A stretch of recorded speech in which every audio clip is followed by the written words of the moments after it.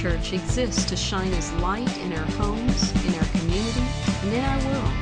To contact us or for more information, see our website at wildwoodchurch.org. Well, if you would, please take out your Bibles now and turn to them in the New Testament to the book of Titus and chapter number 1. If you don't have a Bible, there should be one under a chair in front of you, and you can take that Bible and turn to page 167, and you would find yourself at Titus 1.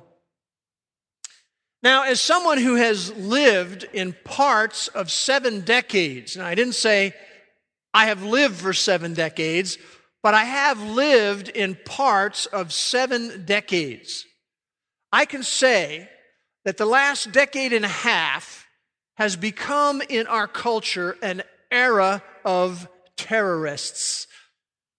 We have terrorists. We're in an era of that. Terrorists who are out to wreak havoc in our culture. Just in this last week, 2 of them were sentenced to prison. One was an Uzbekistan man by the name of Kadyrov, who had plotted to kill President Obama, and he had purchased an automatic rifle and 4 grenades from an undercover officer. Another one who was just sentenced to prison was Mohammed Zazi. His son plotted to attack the subways in New York City.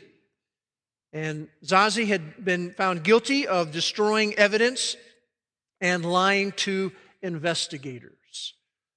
And having lived in parts of 7 decades, I just have to say we live in a new type of battleground in our day. And it is imperative that we be alert, that we understand the tactics of terrorists, and that we respond appropriately. But what is interesting is that the New Testament church has from its inception been involved in a battleground. And we could call that the battlefield of truth. And the church from the very beginning has had to face what I like to call errorists. You just take the T off of the word. Error-I-S-T. And these errorists are individuals who deviate from what Scripture teaches. Their aim is in the spiritual community to wreak havoc.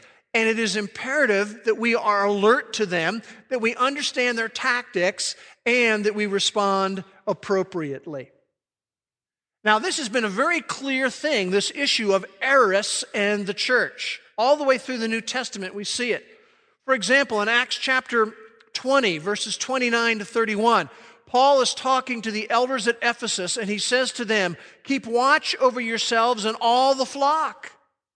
Savage wolves will come in among you, and from your own number men will arise and distort the truth in order to draw away disciples after them. So be on your guard." Peter writes in 2 Peter chapter 2, verses 1 to 3, he says, "There will be false teachers who will secretly introduce destructive heresies, and many will follow their sensuality, and because of them the way of truth will be maligned, and in their greed they will exploit you with false words." And then you can look at Romans chapter 16, verses 17 and 18, and these are just some of the passages. They're not all of them. But Paul writes there, and he says, "Keep your eye on those who cause dissensions and hindrances contrary to the teaching which you learned, and turn away from them. By their smooth and flattering speech, they deceive the hearts of the unsuspecting." I really like the words of Chuck Swindoll. He said, "The realm of truth is not a playground, it is a battleground." And we have entitled our message today, "The Battlefield of Truth." And we've been involved in a study that we've entitled Designer's Fashion. It comes from the book of Titus, adorning the doctrine of God in every respect. That we are to adorn the doctrine of God in every way. We're to bring the beauty out. We're to display and dignify it. And we've been saying that as individuals and as a church, we are to bring the beauty of Christ out in our head and in our heart and in our hands. in our head through the doctrine that we hold to, in our heart through the character that we allow him to develop in us, and through our hands in the deeds that we do for other people. Now this morning we've come in chapter 1 to verses 10 to 16, and I would like to read those verses and then invite you to follow along as I read what Paul says. He says in verse 10, "There are many rebellious men, empty talkers and deceivers, especially those of the circumcision, who must be silenced because they are upsetting whole families, teaching things they should not teach for the sake of sordid gain. One of themselves, a prophet of their own, said, 'Cretans are always liars, evil beasts, lazy gluttons.' This testimony is true. For this reason, reprove them severely so that they may be sound in the faith, not paying attention to Jewish myths and commandments of men who turn away from the truth. To the pure, all things are pure. But to those who are defiled and unbelieving, nothing is pure. Both their mind and their conscience are defiled. They profess to know God, but by their deeds they deny him, being detestable, disobedient, and worthless for any good deed." Now today, in our time together, we're going to do really 4 things. Number 1, we're going to look at the character of errorists. And then secondly, from these verses, we're going to look at the tactics of errorists. And then third, we're going to look at the proper response to errorists. And then finally, we're going to end it with our personal challenge as individuals who follow Christ and as a church. So that's where we're going today. Let's begin by delving into the character of errorists. Now, we ended last time with verse 9, and I want you to go back and look at verse 9 for a moment. It's talking about the kinds of elders, the kinds of leaders we need to have in the church. And he said they should be people who are holding fast the faithful word, which is in accordance with the teaching, so that they will be able both to exhort in sound doctrine and to refute those who contradict. In other words, we need leaders in the church who would teach healthy doctrine, who are able to biblically confront, correct, and rebuke. Now, why is that necessary? Well, you notice the little connective word that begins verse 10. It says, "for." He's going to introduce the reason why we need elders and leaders like this in the church. He says, "For there are many rebellious men." What he means here by saying that they are rebellious, he means that they don't submit to divine authority. They don't stick to the Scriptures. They distort the Scriptures. And you'll notice he says that there are many of them. This is not some isolated issue. This is not something that maybe is going to come up sometime over a 15-year period. He's saying there is a battlefield that we are on, and it is the battlefield of truth. And regarding their character, he goes on to say that they are empty talkers. Notice that there in verse 10. They are empty talkers. What he's really saying is this. When it comes to people who can speak, they're very entertaining. They're entertaining, they're captivating, but there's no substance. There's no solid biblical content. They're talkers, yes, but they're empty talkers. Their teaching, he's saying, does not bring out the beauty of Christ in our head, heart, and hands. Their teaching does not promote healthy doctrine. Their teaching does not help us to develop true spiritual character. Their teaching does not give us a passion for doing deeds to other people. He says there are many of them, they're rebellious, they're empty talkers, and he says, and they are deceivers. Literally, it says they are mind deceivers. You see, what these errorists will do is they will present what they're presenting as truth. They will even use the Bible. But what they are doing is distorting what the Bible teaches. They twist what the Bible teaches. They change its real meaning. They use deception as they teach.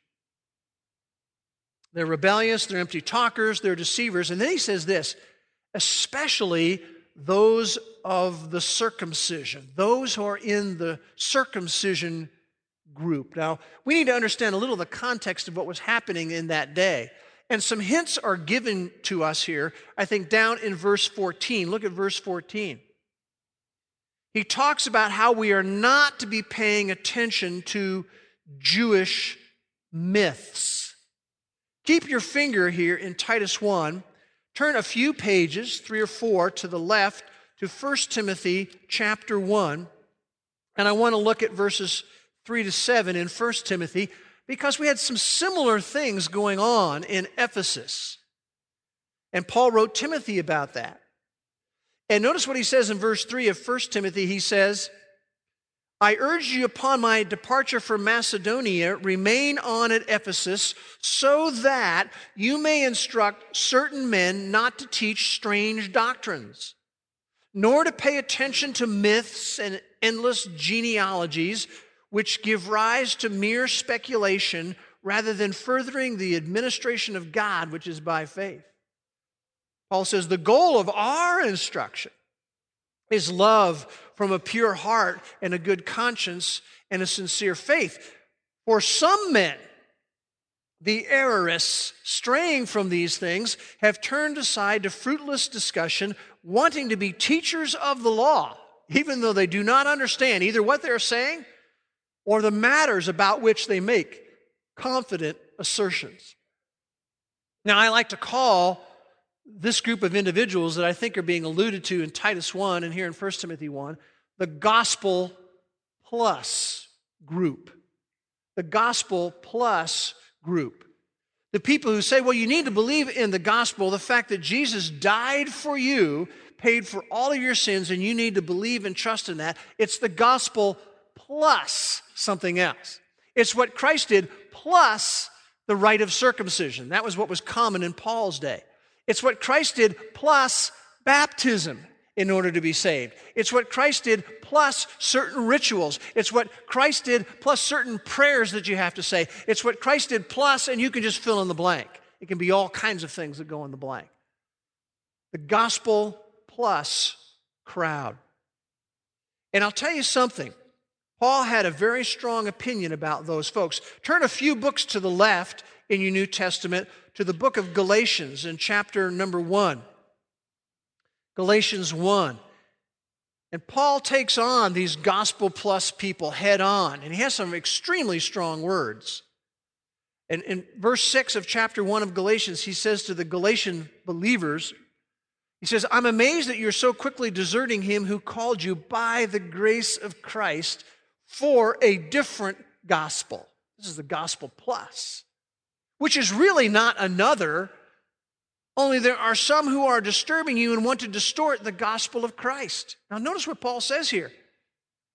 But even if we or an angel from heaven should preach to you a gospel contrary to what we have preached to you, and then he makes a statement that is very hard to translate in its strength. Let him be accursed. Literally it says, let that person be damned. And then in case we miss the message, he goes on to say in verse 9, as we have said before, I'm going to say it again. If any man is preaching to you a gospel contrary to what you received, this gospel plus message, let him be damned. Now, that's strong stuff. And that's part of what was being faced, I believe, in the book of Titus, the gospel plus crowd. If you go back to Titus 1, there is a second hint given to us in verse 14. He says, not paying attention to Jewish myths, and then he says, and commandments of men. Commandments of men mentions man-made, or I think refers to man-made spiritual rules. You have the gospel plus group. Now he's talking about what I like to call the external spirituality group. The people who say, well, Spirituality is measured by what you do on the outside. These are the people who take the Pharisee approach. The external spirituality group are into externals. They're the people who have these long list of rules that you need to do. And usually it's a long list of don'ts. If you want to be spiritual, you don't, you don't, you don't, you don't. The idea here of the external spirituality group, they'll say, well, as long as you are eating a certain kind of diet, you're going to be spiritual. As long as you go through certain rituals, you will be spiritual. As long as you say regularly these certain prescribed prayers, you will be spiritual. As long as you have the right attendance at your church, you punch your spiritual time card, then you are spiritual. See, that's what the external spirituality group likes to say. And the implication is this: as long as we go to church, as long as we participate in the rites and the ceremonies, as long as we say the prescribed prayers, as long as we eat the right foods, whatever it may be, how you live the rest of the time, well, that's kind of up to you.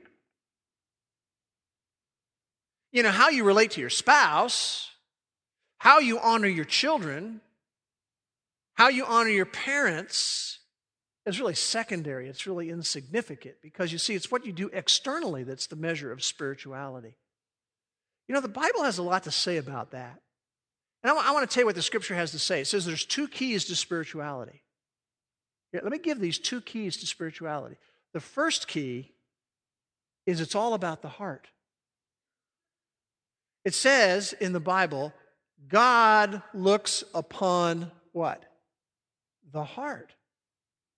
It's not what's coming externally necessarily. It's what's going on in the heart. The heart is more important than the external behavior. And the second key to spirituality is that we align ourselves with the truth of God. Those men and women are the keys to spirituality. The first key is the heart. The second key is we line ourselves up with what the Bible says. Now notice it goes on to talk a little bit more about them. Down in verse 16. Look at verse 16. It says there that they profess to know God. They profess to know God, but by their deeds they deny Him. They claim allegiance to God, and by the way, that's a very easy thing to claim. But by their deeds they deny Him. In other words, their life indicates otherwise. In other words, what Paul is saying to Titus here is that there's this dichotomy that exists. There's a dichotomy between what they say and what they are, between what they claim and what they practice. A dichotomy between their words and their actions. Now, he's not talking about perfection because all of us have some kind of gaps.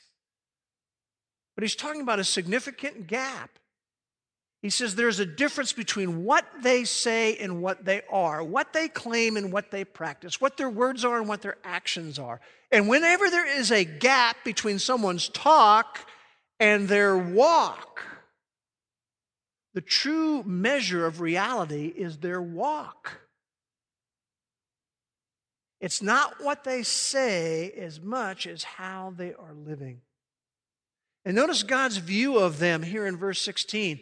He describes them as being detestable. We could translate it despicable.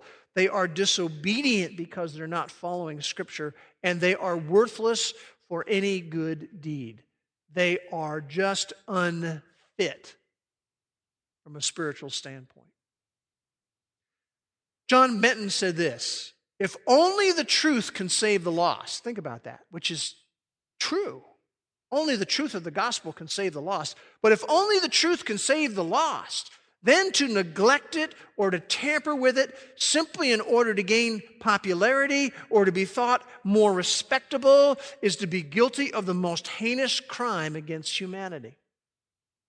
See, if it's only the gospel truth that can save someone, you start tampering with that, and that is a heinous crime. So we said we were going to look first at the character of the errorists. The second thing we want to do is look at the tactics of the errorists.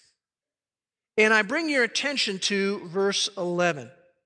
Notice verse 11, particularly the latter part of that verse. He says, they are teaching things they should not teach for the sake of sordid gain. In other words, these heirists, he says, are in it for the monetary benefits. They're in it for the luxurious lifestyle that they can get. They are out for financial gain. Nothing gets my goat more than these people are out there doing the prosperity teaching, where if you just simply do all that you should do, you will be completely healthy. If you just do all that you should do, you will be completely wealthy. Whenever you hear that, you need to look at their lifestyle.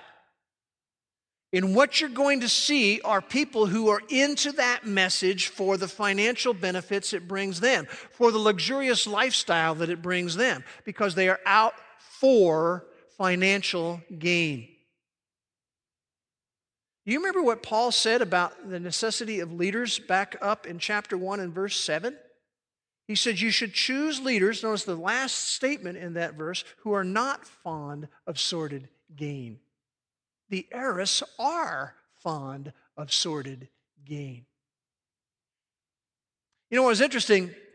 A number of years ago, I thought, I want to find out and understand the motives of false teachers, the motives of heirists. And so one of the things that I did is I worked my way all the way through the New Testament.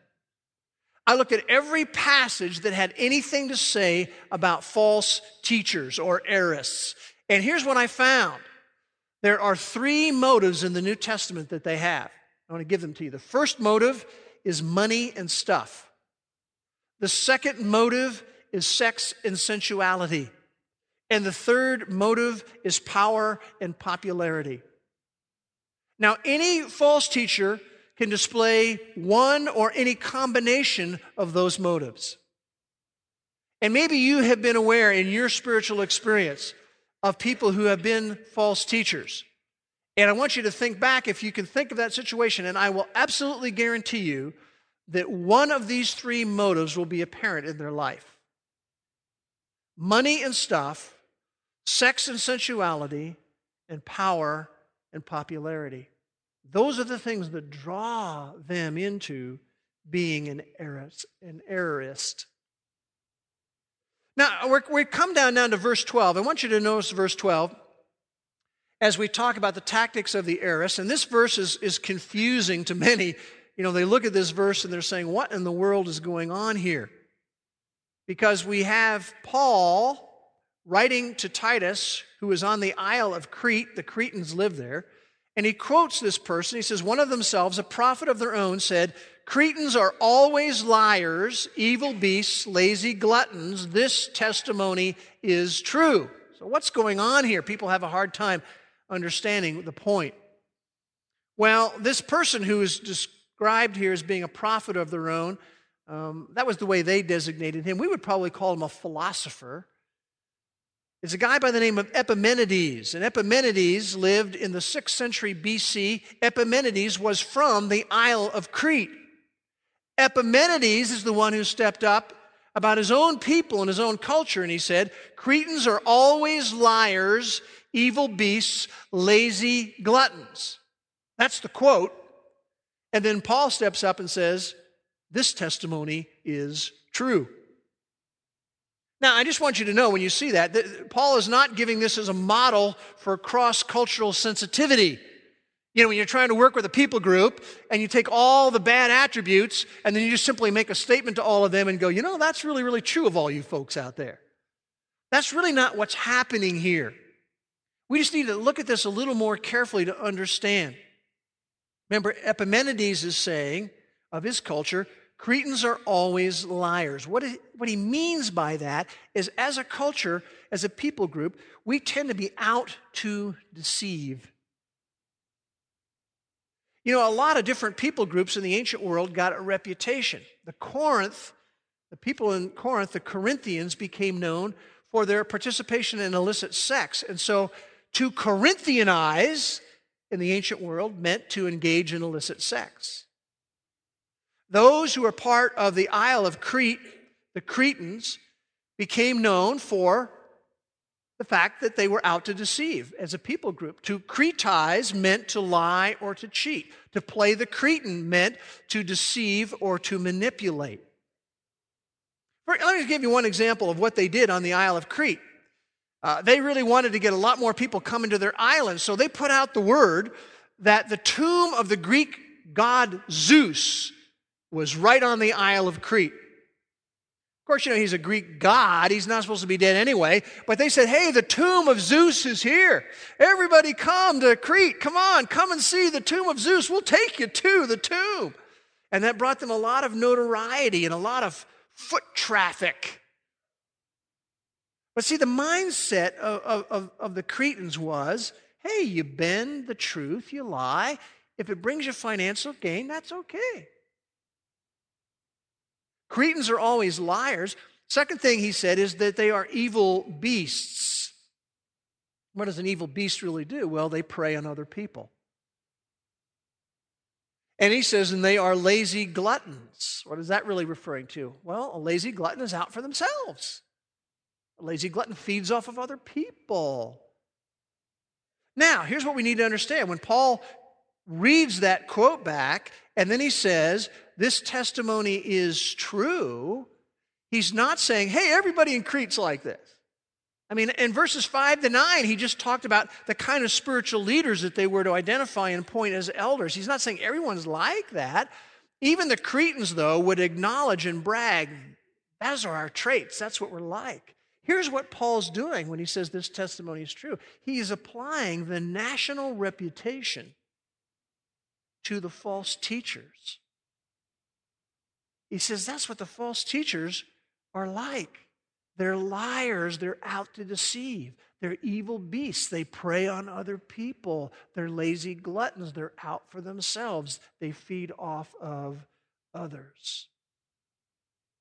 We've looked at the character of the heiress. We've looked at some of the tactics of the heiress. The third thing we want to do is look at the proper response to the heiress. And before we get there, I just want you to know what is not going to be listed. A proper response to heiress is not to ignore them and tolerate them, to just go passive. The proper response is not going to be to minimize and underestimate the impact that they might make. That's not a proper response. Well, what is the proper response that we are to have? Well, the first one is they are to be muzzled. They must be muzzled. We see that in verse 11 where it says they must be silenced. Literally, it says their mouths must be muzzled. We should not allow them to talk their spiritual trash. And notice he goes on to say, because they are upsetting whole families. They are bringing spiritual confusion and damage. There is upheaval in families and in the church. There is distress that they are introducing. As I said, I've been around for quite a while. And many years ago, I remember a situation that happened when our church was located on Rock Creek Road, where Northeast Baptist Church is currently. And we were a very small church at the time. In fact, we had one adult fellowship group that met, and it was relatively small. And when you're that small, you're always excited about new families who would come, because every new family has a geometric impact, because when you're that tiny, adding one is a big, big thing. And I remember we had this one sharp couple who started coming to Wildwood. And some issues began to arise. And they began to spout some very bad doctrine. They did it primarily in disrupting the small adult group that we had, and yet some of it even happened in the bigger meeting.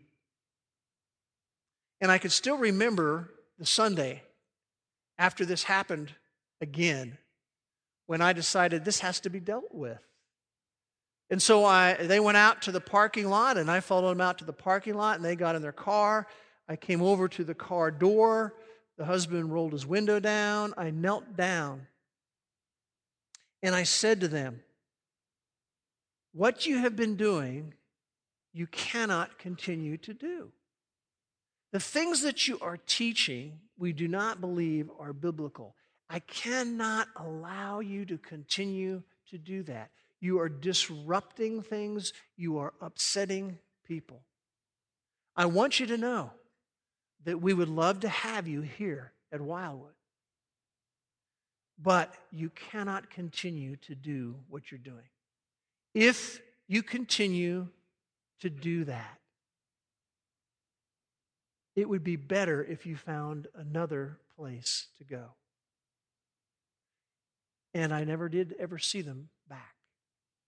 But you see, that's the first part of the proper response to errors. They must be muzzled. And then the second thing he says is we need to reprove them strongly. That's in verse 13. For this reason, reprove them severely. It means sharply, it means forcefully, not in a vicious way, but in a serious way. And by the way, the verb here, when it says reprove them, it's in the original language in the present tense. It means that we need to keep on doing this. You keep after it with them. Why? So that, notice that, so that they may be sound in the faith. I want you to keep your finger here. Turn with me, probably just a page to the left, to 2 Timothy chapter 2. And verses 24 to 26. We have a parallel passage that I think expands on this whole idea here, how we are to reprove them strongly so that they may be sound in the faith. Notice chapter 2, 2 Timothy, verse 24. It says, the Lord's bondservant must not be quarrelsome, but be kind to all, able to teach, patient when wronged, with gentleness correcting those who are in opposition. Notice this. If perhaps God may grant them repentance leading to the knowledge of the truth, and they may come to their senses and escape from the snare of the devil, having been held captive by him to do his will. Reprove them strongly so that they may be sound in the faith, so that they might come to their senses, so that they might return to the right path. And the right path is the path of truth. You know, men and women, one thing we have in the Bible is we have an authoritative revelation. And Harry Blaemeyers says this. He says, an authoritative revelation leaves only two alternative reactions. Either the bowed head or the turned back. An authoritative revelation leaves us with only two alternative reactions. Either we bow our head into submission to what it says, or we turn our back on the book. We've talked about the character of the heiress. We've talked about the tactics of the heiress. We've talked about the proper response to the heiress. Now we want to talk about our personal challenge. And in order to do that, I want to look at another parallel passage, the one we read earlier in 1 Timothy chapter 1 and verse 5. Let's go back there. We read it earlier. This is our personal challenge. Paul writes, the goal of our instruction, this is what it's all about, is love from a pure heart and a good conscience and a sincere faith. This is the divine aim of truth.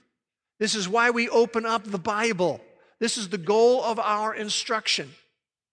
And the divine aim of truth, this is where it's to lead us, is love. That we would be others-oriented.